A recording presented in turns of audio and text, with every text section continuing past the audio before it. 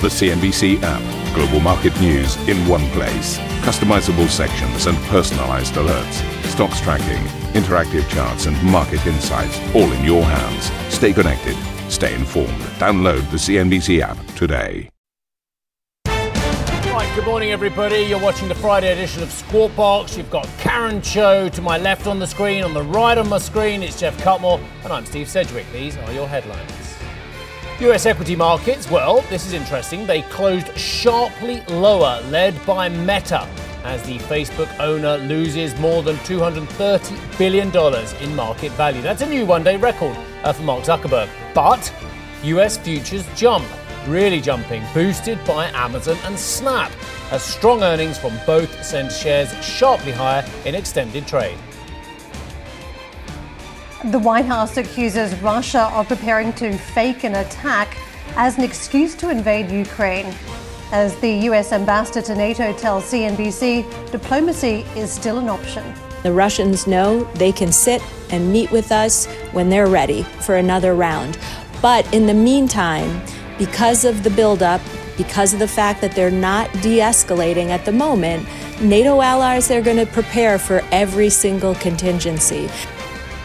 Bank of England Governor Andrew Bailey tells CNBC the path to higher rates is still clouded by an unpredictable growth outlook as a minority of MPC members push for a bigger 50 basis point increase. There are grounds that for saying we will have to do something more. But I think the debate for me between 25 and 50 was more about how do you behave in a world of very high uncertainty, facing, of course, a very substantial inflation.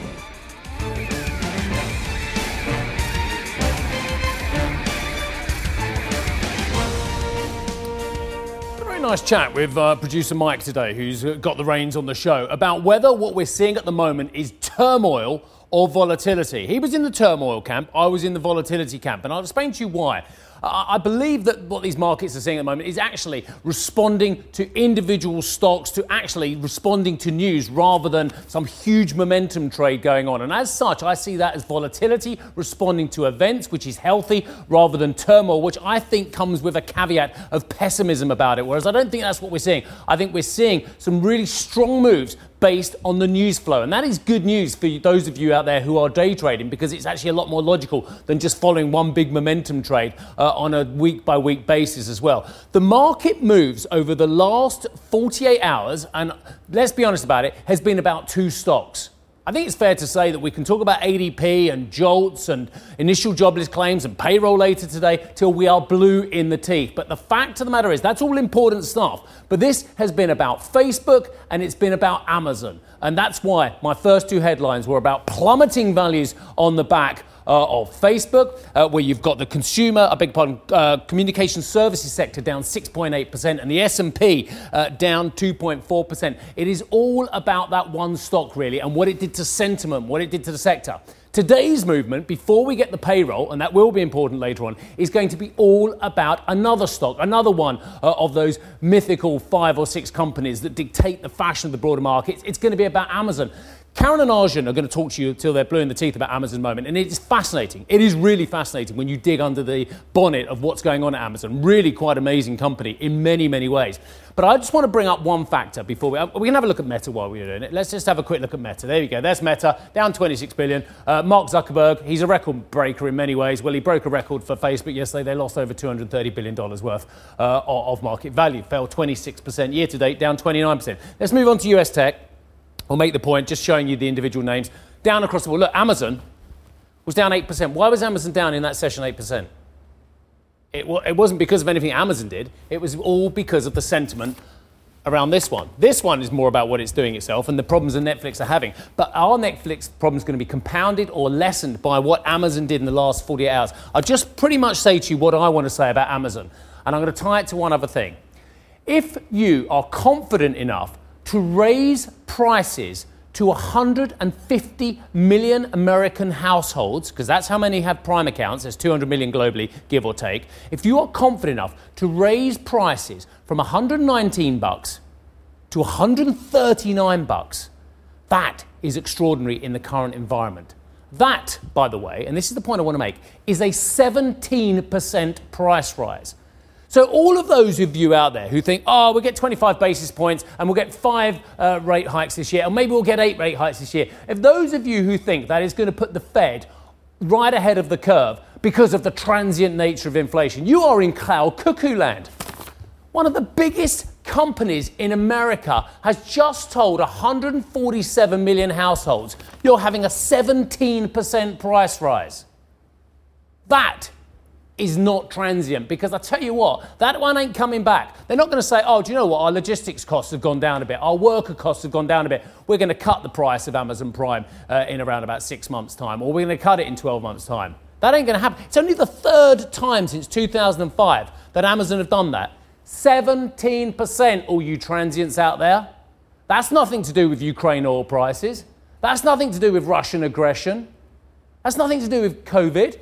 But the fact is, they think that they can get away with it over a longer term, and they're going for it. And do you know what? They will get away with it, won't they? Let's be honest about it.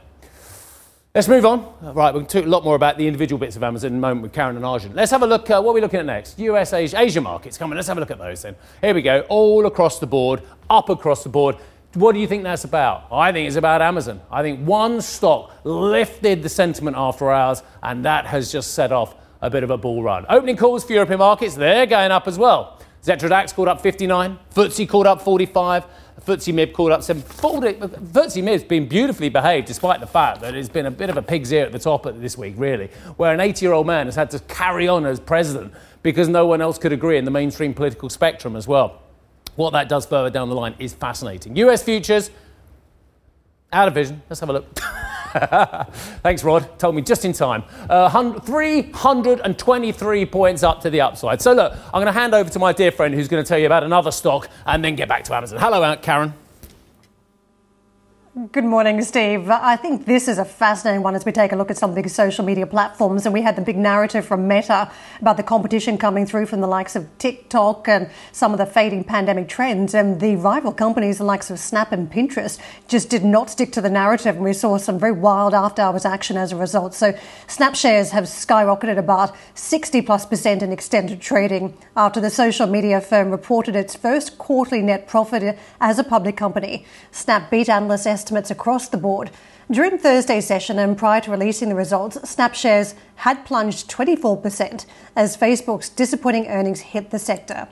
Snap rival Pinterest followed a similar pattern, with shares surging 20% in extended trading following better than expected fourth quarter results. But despite an earnings beat, the image sharing service saw its monthly active users decline. Pinterest had been caught in the wider tech sell-off during normal trading hours, plunging 10%. And now to Amazon, those shares surging in extended trade after the e-commerce giant posted a 9% jump in fourth quarter revenue, coming in at $137.4 billion, while earnings per share came in well above expectations. Despite slowing sales, Amazon is giving investors reason to be bullish thanks to ongoing growth in its cloud unit, rising prime prices, and its major stake in EV startup Rivian. And let's get on to Arjun for more. Arjun, Amazon putting its flag in the ground, along with what we saw from the likes of Apple and Alphabet, that it's faring okay. It explained the increases in prices away down to better content coming to the platform. But, if you think about how the investors view this at the moment, they want to see companies that have pricing power in this type of inflationary environment. And Amazon demonstrated it has that power. You're absolutely right, Karen. That's exactly what Amazon did. And I'd argue that for the earnings report, it was really that $20 increase that was the star of the show when it comes to Prime. And just back to Steve's point as well earlier, Amazon feels the confidence at this point in raising the prices for Prime. And if you think about it, a few years back, Amazon really was nowhere near the quality of content and offerings that Netflix had. But it's invested very heavily over the past few years in content, not just original content as well, but but sport as well, which has become a big area for Amazon. You've got the huge multi-million dollar budgeted Lord of the Rings series coming up later this year. On top of that, it's music, it's books, it's the fast delivery as well. So Amazon feeling at this point is confident enough to be able to raise those prices and for people to stick with the service and draw in new users, which of course is very extraordinary. I think that was really key to pushing those prices higher, as the share price higher in after hours trade as well. But of course, there were some other bright spots for investors as well. AWS, always a key focus for the market coming into Amazon's earnings report. It was closely watched, revenue in at $17.8 billion, but it was that growth rate up 40% year on year, one of the fastest quarterly growth rates we've seen in a long, long time. And again, you are seeing Amazon take advantage of that trend towards digitization, more and more businesses becoming digital, looking for cloud services. We saw that strength as well mirrored in the reports from Alphabet and Microsoft when it came to their cloud division as well. And for the first time, Amazon broke out its advertising revenue. This has always been seen as sort of a side business for Amazon, but it's not small. It's $9.7 billion business in the quarter, and that was up 32% year on year. So again, giving investors a bit more clarity into this business, which is growing quickly. Amazon now the third biggest digital advertiser in the US. So again, very strong. Now that was enough. Those three things, I think, for investors to overlook some of the more negative points, that big drop in operating income because of the higher costs, as well as the slow revenue increase up 9% for the quarter overall, one of the first single-digit growth rates since 2017. So those three things, cloud, advertising revenue, and AWS, Karen, really enough to drive that share price pop in after hours trade. Arjun, thank you very much for running us through that. And I'm going to circle back to the implications now for the markets. I think we could all see this one coming yesterday. We saw the after-hours action very early on the back of Meta, the implications for the other big social media companies and for the NASDAQ. And what we played out in session was very similar to what we expected because of the earnings disappointment. But the question from here is, what do investors do? And we already know, we've heard from some very large fund managers saying that they think that there's a buying opportunity around some of these big growth stocks, that even if they're buying, that they do expect it to be bumpy. And that's what we are seeing. We are seeing opportunities here. If you had a stock like Snap, saw an after hours trade 60%, that's quite a trade for the stock to be down 20% in session, but to be caught high by 60%. These are huge portfolio trades if you're on that particular one. And I think that's the opportunity for a lot of investors at this point.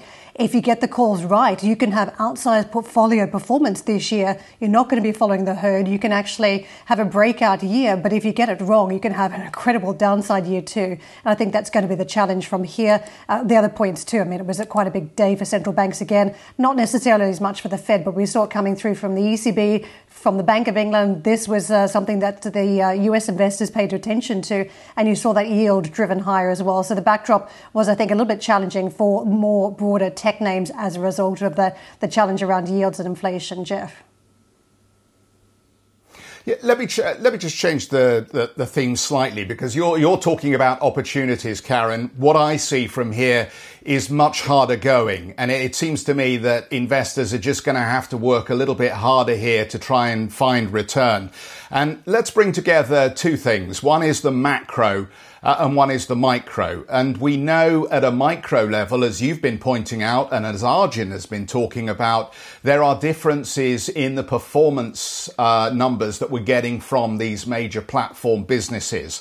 And of course, because these businesses are so enormous, whenever you get an outsized number in terms of earnings, something that doesn't match the expectations, you inevitably get an outsized reaction. And I think, as Steve pointed out, that's the 230 or 250 billion shift in market cap that we've seen from Meta as a result of the announcement it made. So you've got the calculus of large numbers happening, and that ultimately means that you do get significant moves to the upside or the downside whenever something happens around these big tech companies, because of the amount of money that's just tied up in the projected earnings of these businesses. But I want to talk about something else, and that's the macro, because whilst you've got that issue of can these companies perform and deliver and meet these very lofty expectations, the macro is shifting.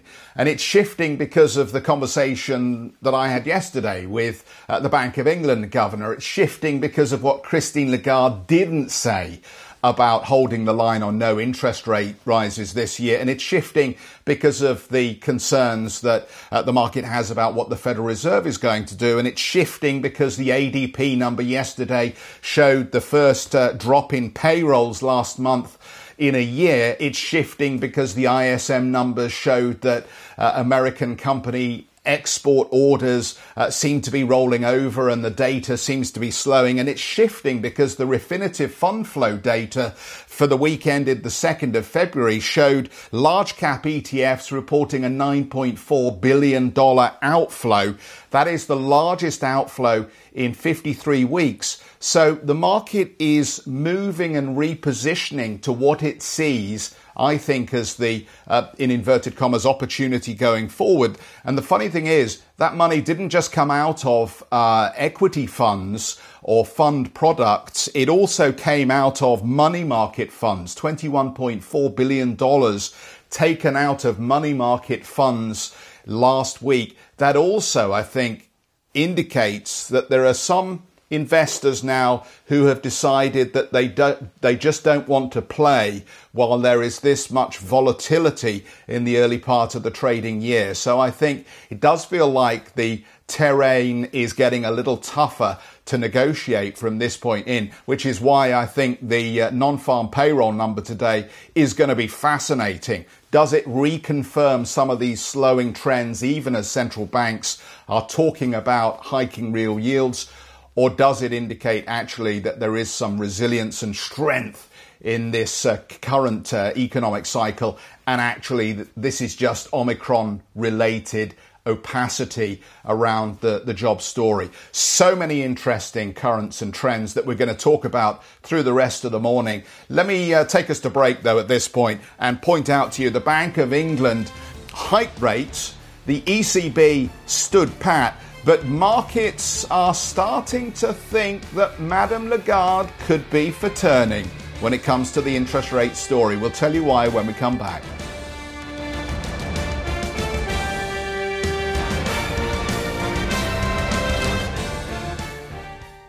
Ambition to me is about doing better. I think ambition creates a pathway. Best advice I can give to someone starting off a career is don't have a career, have lots of careers, try loads of different things. Talk to people and put your ambition out there. I don't feel that I've hit peak ambition because it's a learning journey. CNBC is where ambition meets opportunity. What does living ambitiously mean to you? Hear it from our CNBC anchors, reporters and global business leaders on CNBC.com.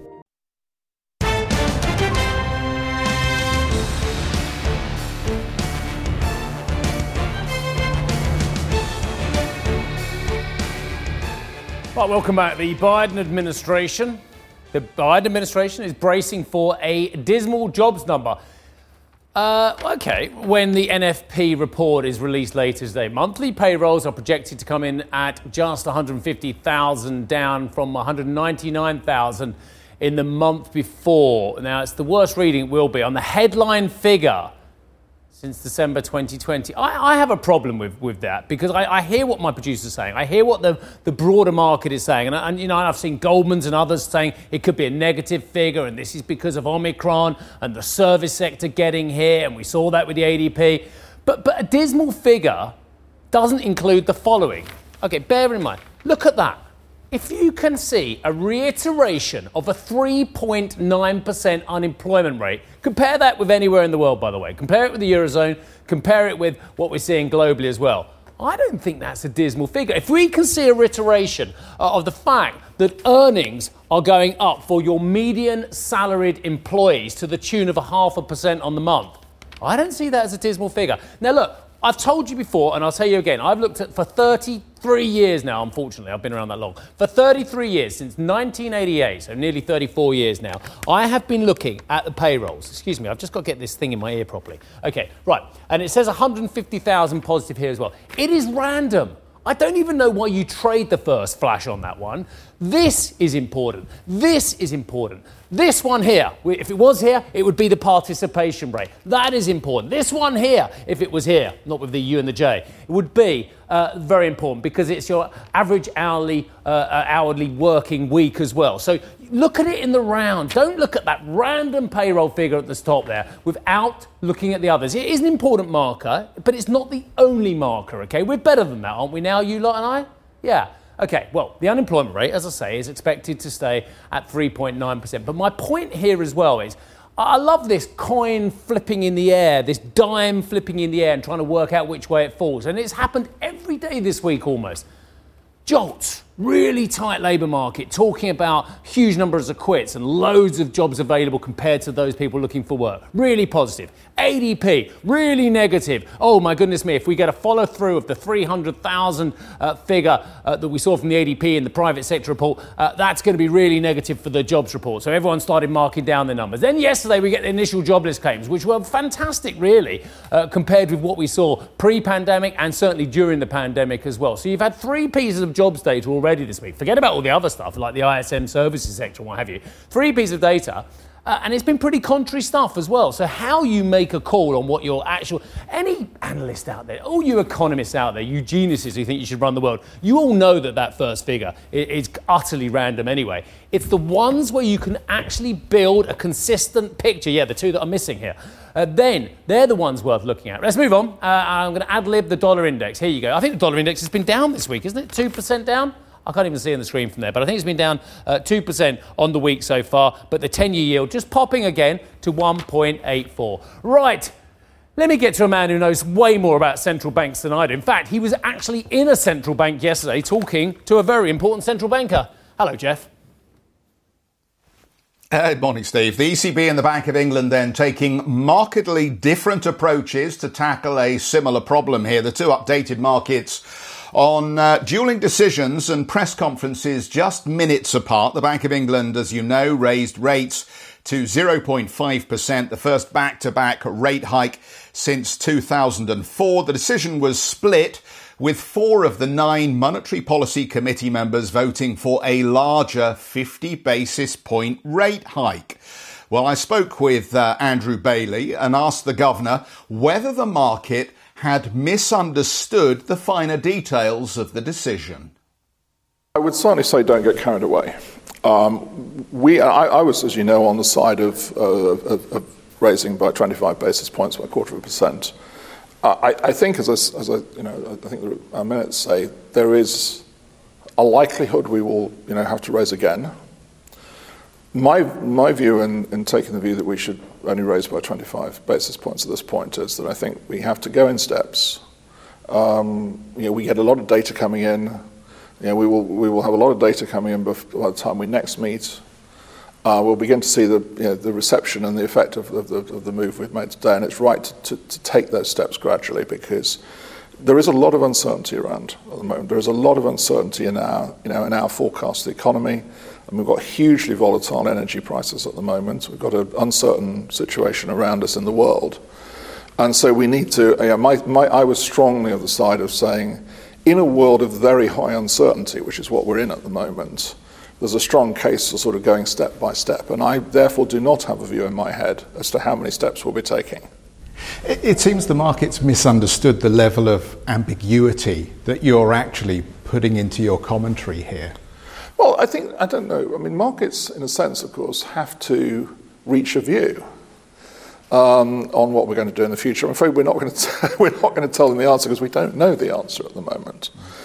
I think I can well understand that a 5-4 vote would have conveyed a message initially that, well, they're on the way, as it were. And I would say, look, I think there are grounds that for saying we will have to do something more.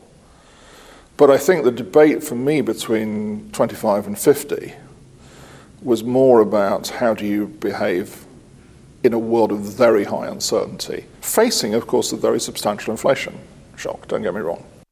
Thank you for listening to Squawk Box Europe Express. For more market-moving news, you can head to cnbc.com. Or join us again on the show with Jeff Cutmore, Steve Sedgwick and Karen Cho, weekdays on CNBC.